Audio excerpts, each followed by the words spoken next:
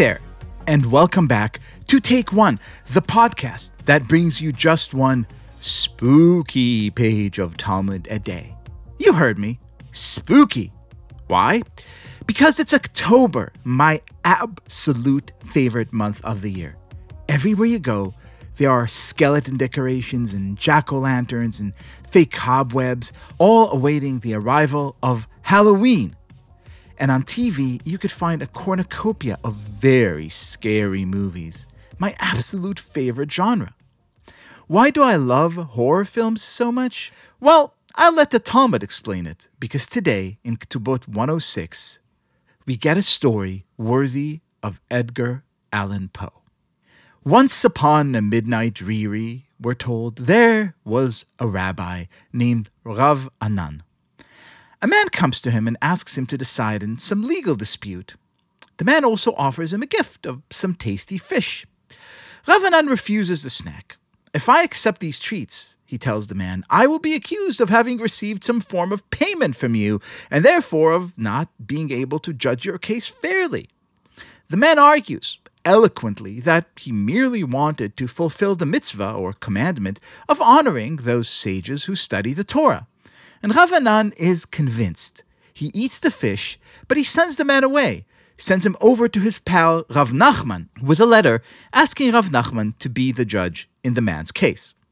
Rav Nachman looks at the letter and thinks, if the great Rav Anan sent this man to me, it must mean that he can't judge the case himself because the man is his relative or something. So Rav Nachman, who was already hearing another case, really wanted to honor Rav Anan, so he immediately took on the new case. Seeing this, the other litigant in the lawsuit felt despondent. If Rav Nachman is so eager to hear this case, he thought, it must mean that he'd already decided in favor of the other party. Nervous, he stammered, argued his case poorly, and lost it. So far, so good, if a bit complicated. A few confusing coincidences, some misunderstandings, nothing out of the ordinary. But then the Talmud takes a turn for the much darker. Rav Anan, the Talmud tells us, would enjoy regular rendezvous with the prophet Elijah, who would come and teach him some divine wisdom. One day, Elijah stops showing. Rav Anan puts two and two together. He realizes that his behavior, wanting to make sure that the man received fair judgment, sending him to Rav Nachman, but then as a result of some misunderstanding, having Rav Nachman think that the man was his relative and therefore spooking the other person in the lawsuit, Rav Anan realizes that his behavior, however well-intentioned, led to a man failing to have a fair hearing in court and therefore to a miscarriage of justice. Rav Anan fasts and begs for forgiveness. And eventually, Elijah comes back. But when he does, he looks like something out of a horror movie. When Elijah came after that, the Talmud tells us, he would scare him, and he would appear in frightening forms. Poor Rav Anan is so terrified that he builds a special custom-made box and sits in it, just so he may feel protected and safe from this monstrously shaped prophet. What are we to make of this story?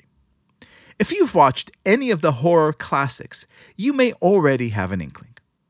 All of us, or at least all of us who aren't psychopathic ghouls, know perfectly well the difference between real good and real evil.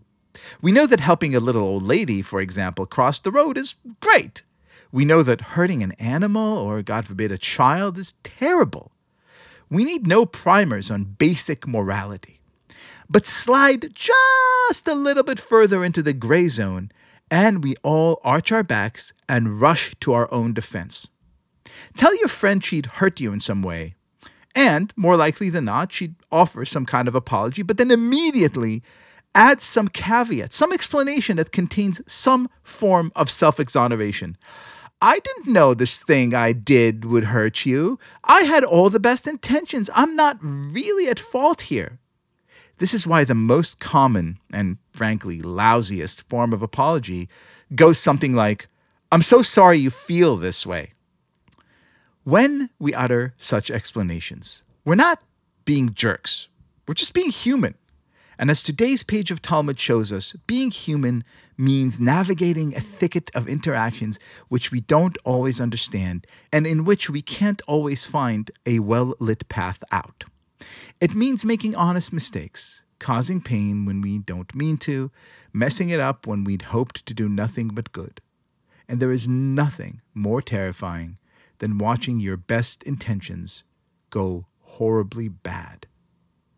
This, I think, is why virtually all horror movie classics revolve around some form of tragic accident.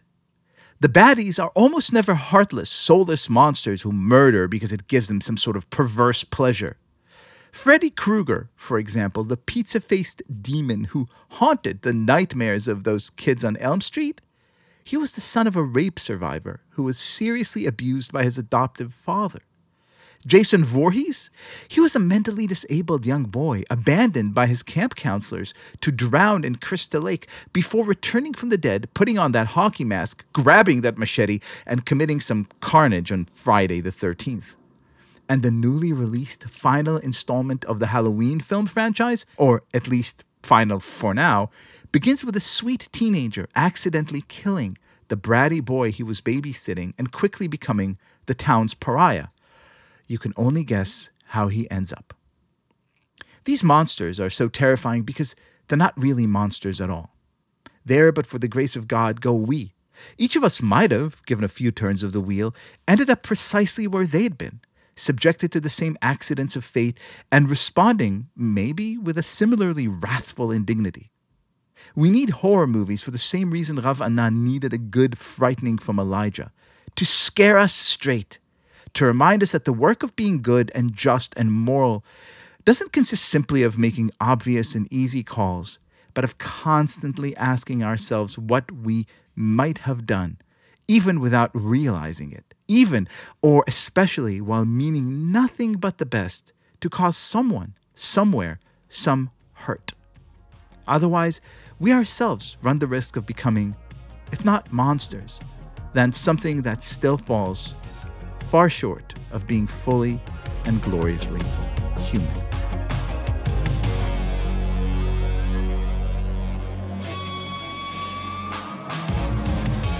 This has been Take One. If you enjoy the show, and I hope you do, please go and rate and review us on iTunes or whatever platform you use to listen to podcasts.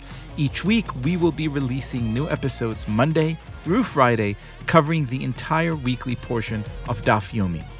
Take One is a Tablet Studios production. The show is hosted by me, Liel Leibowitz, and is produced and edited by Daron Ruskay and Quinn Waller. Our team also includes Stephanie Butnick, Josh Cross, Mark Oppenheimer, Sarah Fredman-Ader, Robert Scaramuccia, and Tanya Singer.